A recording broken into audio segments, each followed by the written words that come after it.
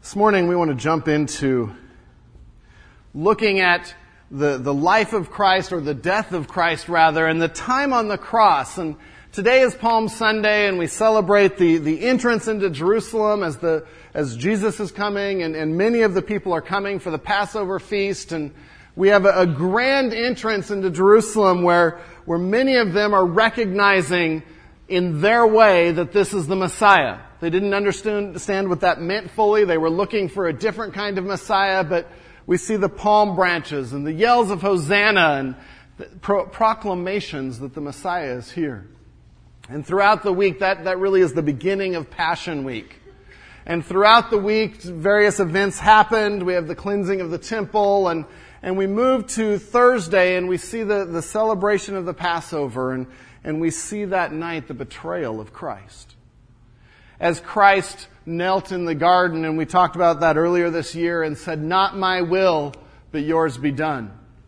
And that was one step in a sequence of events that were happening that weekend that led to Christ's death on the cross. And that night he was taken, and he was tried, he was lied about, he was spit on, he was mocked, he was beaten. He had a crown of thorns that was shoved onto his head, to a point that he was no longer even able to carry the crossbar of his cross and had to have help the next morning. And we move to Friday morning, and that's where we want to spend some time today and next week, because then as the Jewish leaders had falsely accused him, and they were the accusers, and the Roman soldiers now are the executioners, and make no mistake, they were very, very good at what they did. And they were very good at inflicting pain, and they were very good at executing those that had been convicted. And on that Friday morning, we finally get to the site. Golgotha, the skull. In Latin, Calvario, which is where we get Calvary from. And they come to the site, which was either west of Jerusalem, possibly north of Jerusalem, on a major road, because they believed that your crucifixions were to be deterrents. And so you wanted to do those on as major of a street as you could, or road as you could, so as many people could see. Some to mock, some just to learn. We get to that point, and they make a public spectacle of our Lord and Savior. And it's painful to read what happened, and it's painful, some of the movies that we've seen what happened, because as we've been studying the life of Christ, our love for Christ is growing, and our realization that this is our Lord and our Savior and our Master. And now we come to a point where he is being tortured and executed. And they nail him to the crossbar, nail him to the cross, and lift him up to suffer and to die. Not just to die, but to suffer and to die. And as he hung there, the central point of the entire Bible, the central point of all of history, as he hung there, he spoke. He spoke. And we have 7 recorded statements that Jesus made as he was hanging on the cross. And it's interesting how so many times when we're under pressure and things are crashing in, it distills all of the superfluous things to the vital, doesn't it? It distills things down to the vital. And when we see Christ speaking on the cross, we are hearing the vital. We are hearing what his heart is and why he's there. And so this week and next week, we want to look at those. This week we'll look at the first 3, which happened in the first 3 hours of the crucifixion, from about 9 a.m. to 12 to noon. We have the first 3 statements that we'll look at today. And then we have 3 hours of darkness where we have no recorded statements. And then after that, next week we'll look at the final 4 as the work is finished and the work is done. As we do this, we'll be jumping around to different Gospels, actually, because no one Gospel records all 7, but by looking at the 4 accounts, we can piece together all 7 statements and put them in an order that they probably were spoken in. And so we come to the first statement, little after 9 a.m., as Christ hangs there. Turn with me to Luke chapter 23, verse 32. Luke 23, verse 32.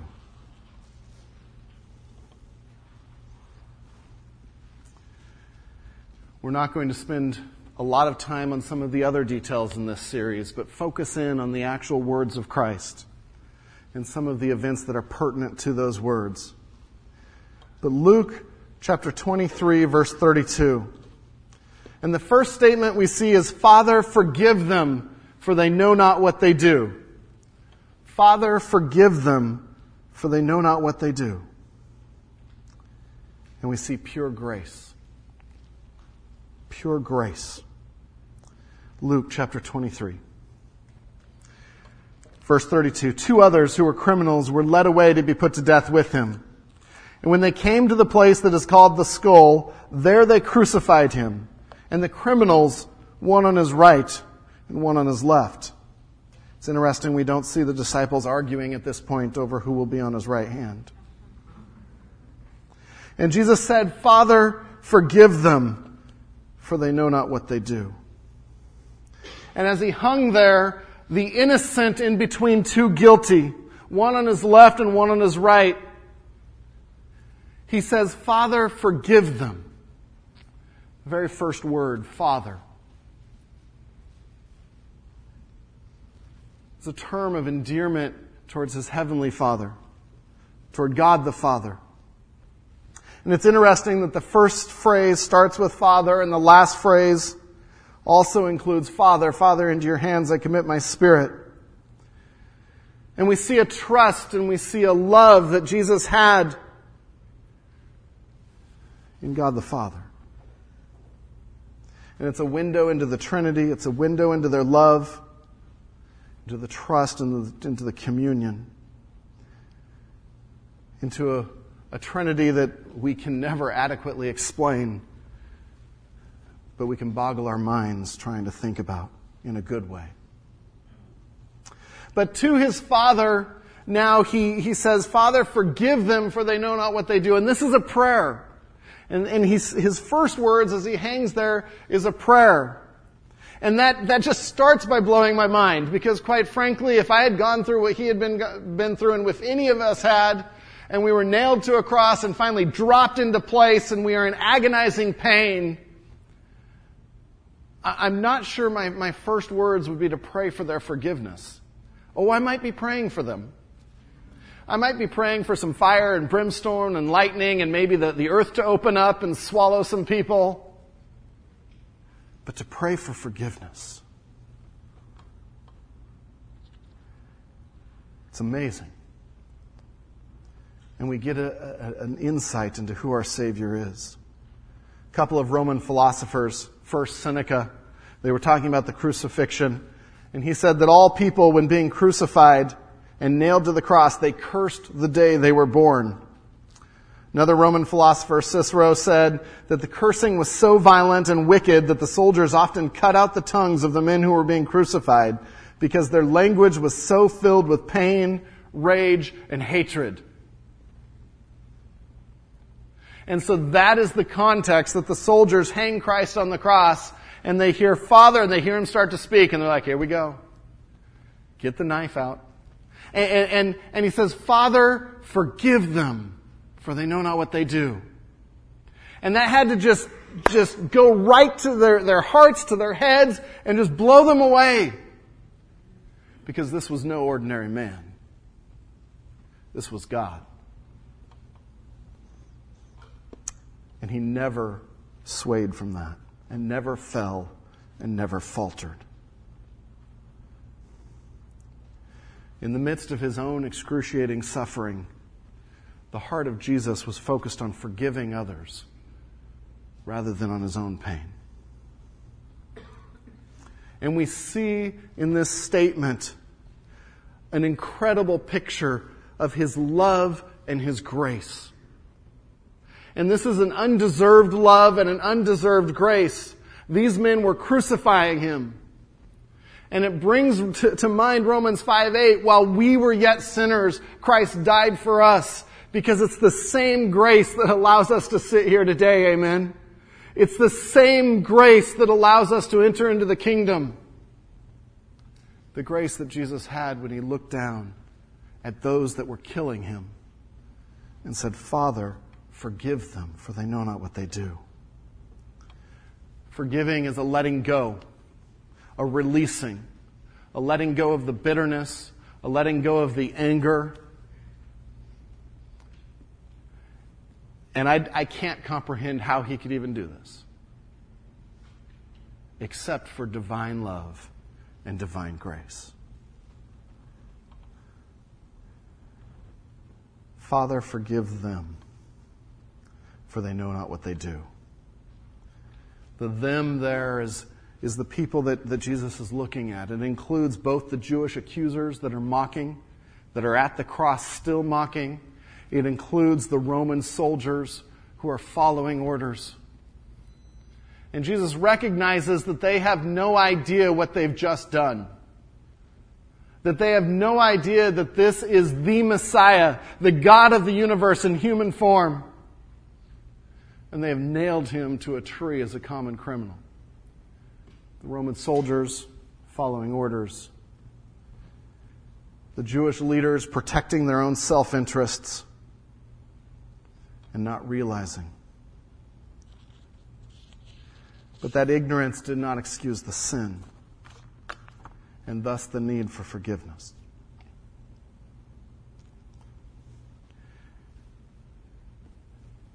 In the months prior to this, his disciples had heard Jesus teach. And they had heard him say things that they didn't understand, like, but I say to all you who hear, love your enemies, do good to those who hate you, bless those who curse you, pray for those who abuse you. To one who strikes you on the cheek, offer the other also. And from one who takes away your cloak, do not withhold your tunic either. And they heard it months before, and they saw it on the cross. Because Jesus was a man of integrity, a consistent man, a perfect man. This phrase also is a reference to Isaiah 53:12 and one of the prophecies concerning the Messiah. And I love seeing how prophecies are fulfilled in Christ, because it reminds us of faith and it reminds us of God's work and his plan throughout all of history. Therefore I will divide him a portion with the many, and he shall divide the spoil with the strong. Because he poured out his soul to death and was numbered with the transgressors, yet he bore the sin of many and makes intercession for the transgressors. Literally, he prays for the transgressors. What a picture of his grace.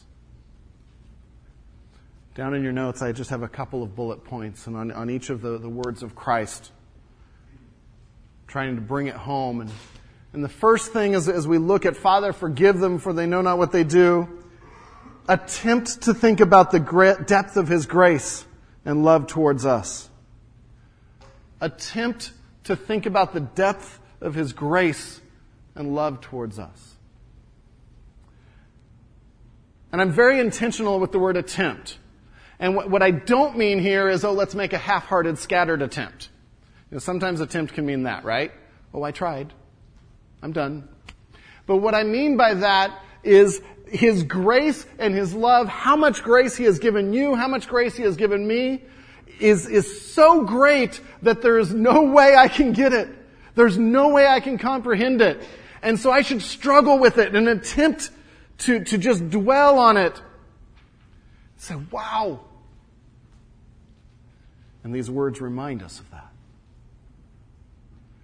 Because if he can look at those that just hammered the nails in, he offers that same grace and that same love to you and I. What a picture. In Ephesians 1, verse 7, we read, in him we have redemption through his blood, the forgiveness of our trespasses, according to the riches of his grace. not according to some small measure of His grace or some weak and wimpy grace, but the riches of His grace that we cannot begin to comprehend. But we should try. We should try until our head hurts. Because as we focus on His work, we see the depth of His love. And we appreciate it. And we appreciate the depth of His grace. And if we're to be touched by His words on the cross, we need to attempt to understand the depth of a love and a grace that could ask for forgiveness of people that were not repentant, of people that were inflicting excruciating pain. Second way to think about this as we apply Christ's death and His work on the cross to our lives is we need to funnel that grace and love toward others. Funnel that grace and love toward others. The question that I was thinking about this week is am I a conduit or am I a sinkhole? Am I a conduit or am I a sinkhole? Now, some of this comes from my experience in my backyard the last few weeks. It's amazing the theological principles you can get as you're trying to kill gophers. And I have some holes in the backyard that I put water down, and I can put water down for days on end and they will never fill up. And I think Anaheim should write me a thank you note for refilling their water supply, because it just goes and it goes and it goes, and it's a sinkhole. And if on one hand we just look at God's grace and we look at His love and and that's all we do is look at it and apply it to ourselves, it's just a sinkhole that does nothing. And that's not His purpose for grace and love. His purpose for giving us grace and love is so that we will fulfill His purpose. Then I have other holes that aren't connected to the underground water supply of California. And those you put water in, and within 5 minutes, water's bursting up out of all these other holes. Not for the squeamish, but along with little gophers. And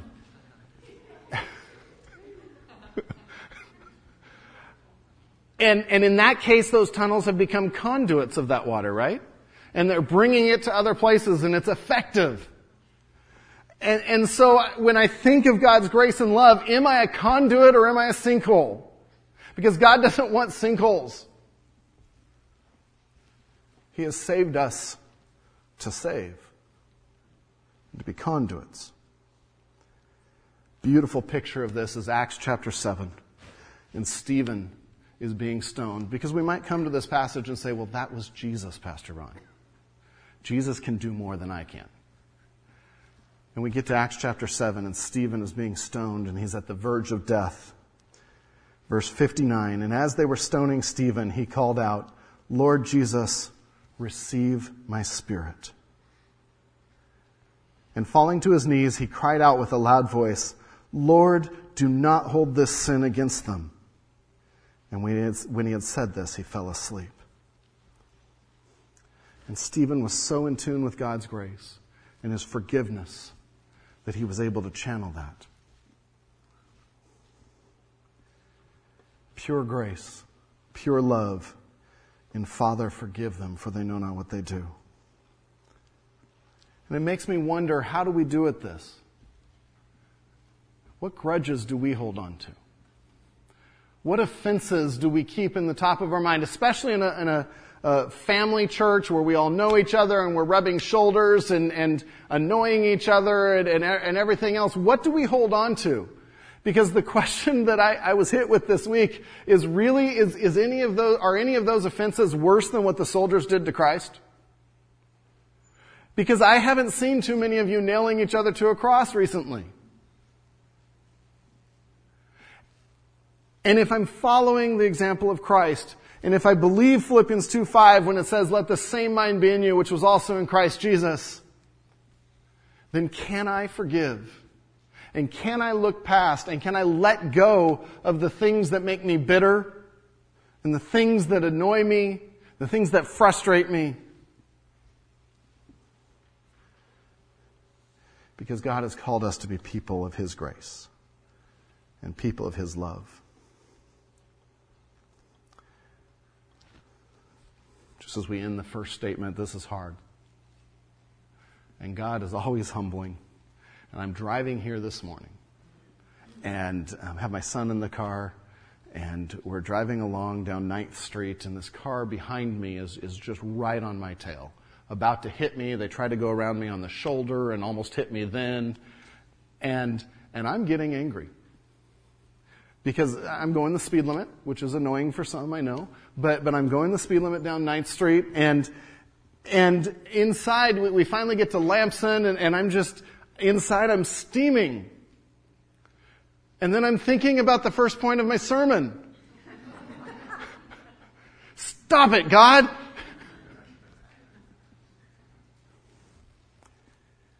Because tailgating is really quite a small thing compared to what Jesus went through. While we were yet sinners, Christ died for us. Father, forgive them, for they know not what they do. What an amazing God. We move on to the second statement on the cross. The first, Father, forgive them, for they know not what they do. The second is also recorded in Luke chapter 23, and the next phrase, when Christ says, truly I say to you today, truly I say to you, today you will be with me in paradise. And I'd like to pick it up at verse 35, actually, and get a little bit of leading up to this.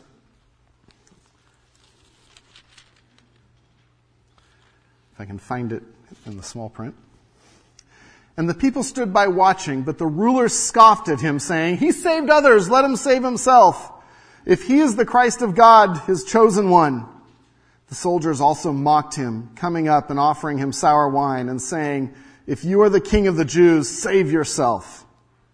There was also an inscription over him, this is the King of the Jews. We get to verse 39. One of the criminals who were hanged railed at him. I love that phrase. Railed at him, saying, are you not the Christ? Save yourself and us. But the other criminal rebuked him, saying, do you not fear God, since you are under the same sentence of condemnation? And we indeed justly, for we are receiving the due reward of our deeds, but this man has done nothing wrong. And he turns to Jesus. And he said, Jesus, remember me when you come into your kingdom. And he, being Jesus, said to him, truly I say to you, today you will be with me in paradise. And when we think about the second phrase of Christ, we see unexpected salvation and hope. Unexpected salvation and hope. And in the midst of Christ hanging on the cross as a sacrifice for the sins of all believers, we see the camera zoom into the scene of Christ and zoom into one soul and one life. And that life finding Christ and finding faith in Christ and finding hope of an eternity with Christ. As this one criminal recognized who Jesus was and expressed a plea for salvation. And we see Jesus in this statement, today, truly I say to you, today you will be with me in paradise, pouring out His grace, pouring out His assurance, pouring out His salvation, pouring out His forgiveness.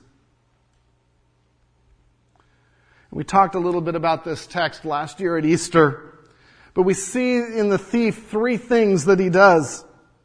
The first is he sees his sin. He sees his sin.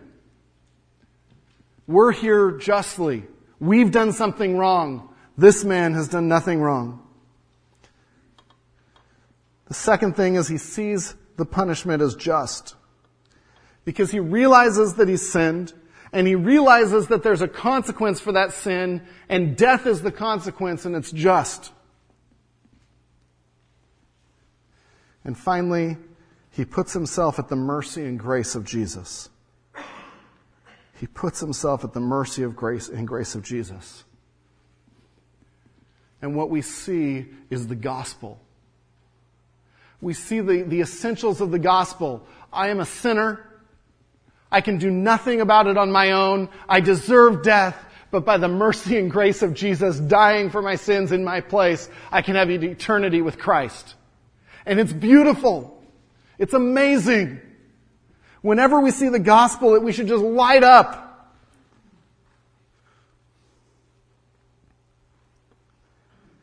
A couple of things about that phrase. Compare it with what the thief was asking. Truly I say to you, today you will be with me in paradise. The thief in his request says, Jesus, remember me when you come into your kingdom. And the thief is asking for something far off, something in the future, something that didn't have much hope. And Jesus' answer was, today. Today. You have hope now. You're going to be with me in paradise today. The second thing, the thief is really just asking to be remembered and not asking for much. But Jesus' answer is, today you will be with me. And don't miss those phrases. We jump to the paradise, but the first part, you will be with me. Because what Jesus is promising here is a presence. A presence. The word for paradise was a Persian word that often meant a garden, and sometimes a walled royal garden. And for someone to come into that garden would mean you came in and you walked with the king through his garden. Isn't that an incredible picture of what it means to spend eternity with Christ? We come into his garden, his paradise. And it's not just about getting everything we want and a whole wall of Dr. Pepper and the Dodger game on a full screen. That's not heaven. It'd be really nice here. But that's not heaven. What is heaven? To be with him. To be with him. And that's the promise. The word for paradise there was also used of the Garden of Eden. And used of the coming new heavens and the new earth. So it represents a perfect communion with Christ. And so Jesus here offers him so much more than he was asking. So much more. And isn't that true? Isn't that true? When we ask of Christ, he has so much to offer, so much more to offer, if we will come to him, submit to him. And the promise to this thief is today, immediately, you will be with me. Paul says, we are confident, I say, and would prefer to be away from the body and at home with the Lord. And there is an immediate presence. Jesus is offering hope in the future because of a presence today. He's offering hope in the future because of a presence today. And he offers us the same thing when we come to him and when we put ourselves at his mercy and in faith accept him, that presence starts immediately. For every one of you that have accepted Christ, the Holy Spirit is indwelling you now and his presence is with you now. And walking through every situation you deal with now. And confirming the hope of eternity in the new heaven and the new earth. That's exciting, isn't it? And so a phrase, today you will be with me in paradise, is a phrase that should make our eyes light up. And on the cross, as he is buying and purchasing the ability to give us redemption, to bring us into that paradise, he offers it to the thief next to him. Just one side note. Jesus is only addressing one of the thieves. He is only addressing the thief that turned to him in faith. Because he offers nothing to the thief that will not turn to him. And that thief will die and spend eternity in hell away from Christ. And we must not confuse his grace and his love and his wanting of all men to come to Christ with that all men will. Because only those that come in faith to Jesus Christ is the offer of paradise. Third phrase. In the few minutes we have left, turn over to John 19, verse 26. John 19, verse 26. This is all happening between 9 and 12 in the morning.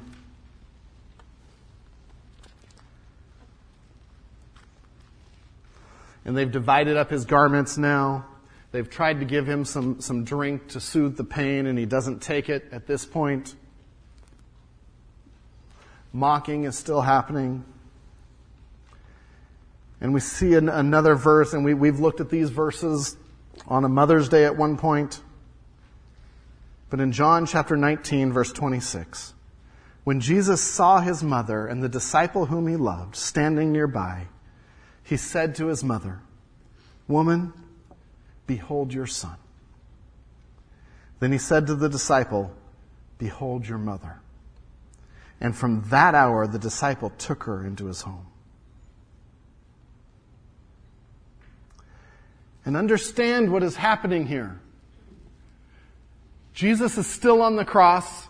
He is still in complete agony that we can never even understand. And he looks down and he cares about the needs of his mom. He looks beyond himself, and you could argue, you know what, I really think dying and being tortured, that might be a little worse than whether or not one of Jesus' brothers is going to take care of his mom. But it wasn't to Jesus. Because to Jesus, it wasn't about his needs. It wasn't about what he was going through. It was about caring for those that he loved. And it was his responsibility as the oldest son to take care of his mom. We don't know where his brothers are at this point. In John chapter 7, we know that they weren't believers probably at this point. And so he takes the apostle John and says, "John, take care of Mom. Mom, this is now your son. You're taken care of." Mary is probably in her early 50s, probably widowed at this point, otherwise there wouldn't be a need for this. And she's at the cross watching her son go through the most painful death imaginable. And I know in talking to parents and administering to people, the thing as a parent you never want to do is outlive your child, right? And Mary is living it. Mary is living it. And so she is in agony of the heart, worried about her future. And Jesus says, "Dear woman, dear woman." And he met her needs. And so I think of selfless care.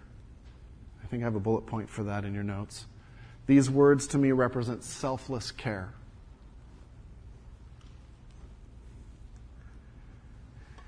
And again, like the first, these just should step on our toes until we scream. Because it makes us look inside and say, if this is the Jesus that we are following, that we are disciples of, that we are called to imitate, how do we do it selfless care? How do I do it selfless care? Or am I sometimes so enveloped in my own issues and my own pain and my own struggles that I forget that every person is going through things? And that every person has a story. I think I have 3 bullet points there for just application of that. The first is, don't expect others to be reaching out to you in the way you expect. Let me explain that one. Don't expect others to reach out to you in the way you expect. Lots of expects there, right? Sometimes we can come to church and to family gatherings, and we have certain expectations for how people should treat us. How people should greet us, whether people should find out about our needs and what's going on. What I'm saying and suggesting is throw all that out the window. Throw all of that out the window, because all of that is saying my needs need to come first.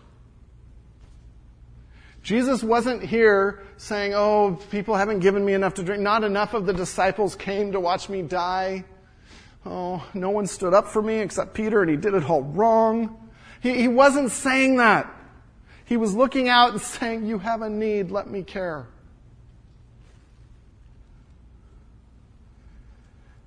And so many times, I think we need to be a whole lot less sensitive about this.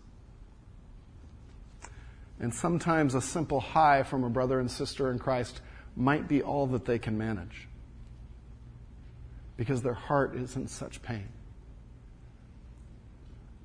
And we come to church on Sunday, and don't we all sort of put on faces? Everything's great. We smile. We were talking about this in the elder meeting yesterday. You know, do we ever drive up and we're yelling and we're mad and we're angry and the door opens and we're like, hi. How are you? I'm fine. And we don't know what each other is going through. As a pastor, I get to hear your stories. And I relish the opportunity to care and to love, and the elders do as well. When we get those prayer requests, we pray for you. And we put them on our prayer lists. And I know that God is doing so much at Village, and Satan is attacking so much. And family by family, there are struggles and there are trials that like I have never seen before. And it boggles my mind. And it's a call for us to come together and care and to pray and to love each other. So the second point I have there is look for each other's story. Let's get past our own stories. Let's get past what's going on in our own lives and ask what's going on in your life. And that is so difficult to do when we are hurting ourselves. But the amazing thing is, as we do that, then God's grace, as we let God's grace and love flow through us, as we let ourselves be a conduit, it affects us too. And finally, reach past your hurts, and you end up dealing better with your stuff. And so we see a perfect selfless care by Christ. A care that He offers every one of you. It's interesting, in the 3 words that we saw today, we see the gospel. In the first, Father, forgive them, for they know not what they do. We see unrepentant sinners that are in desperate needs of God's grace. And Jesus extends that to them. The second, today you will be with me in paradise. We see in faith then a response to that grace and God's salvation come pouring out. And then in the third, Mom, this is your son. Son, John, take care of Mom. We see God's care coming to His children. God's love coming to His children. I'd like to end by showing just a short video. And I need to set it up because I need to explain it, because it's a very emotional video. But that's not why I'm using it. And I hesitate to use it because of that. But as Susie and I were talking this week, and we were praying for so many of the families in our church, and prayer tree requests come in, and we're praying for Rosemary, Frank, and we're praying for so many different situations.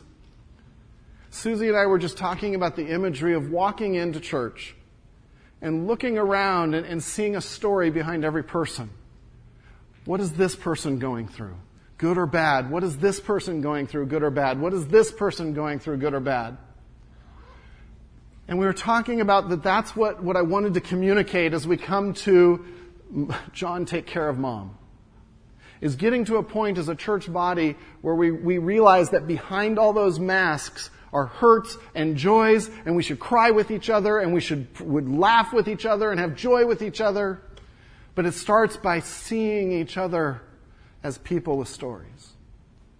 Yesterday morning, one of the blogs I was reading posted a video that did just that. And I watched it and I just started crying. And I'll warn you of that now. Because it was the point that I wanted to make, but it did it visually like I couldn't describe it. And so understand, it's not, I don't show it to be an emotional plea, but to try to train ourselves to look at each other differently. It's also not an advertisement. It is a Chick-fil-A video? It's one of their training videos. The owners are Christians there, and it's one of their training videos to try to get their employees to start to see their customers as not as customers, but as people with stories. So I'd like to show it and just see how it prompts our hearts.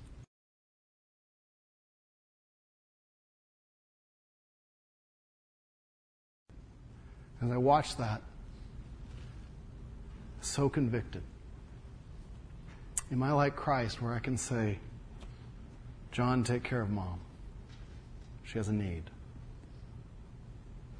I urge you to be the cow.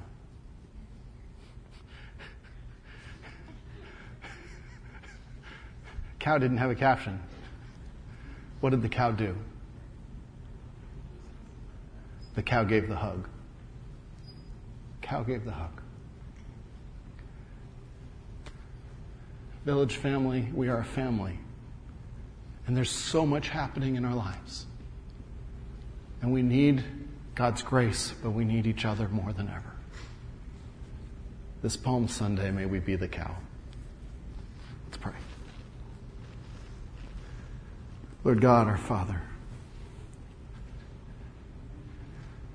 I come to your words on the cross, and Lord, they stomp on my toes.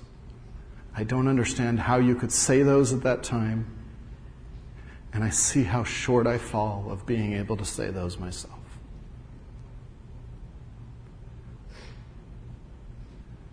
Lord, may I be like you. May we be like you. May we offer forgiveness. May we tell of your salvation. May we genuinely care for each other. In your name, amen.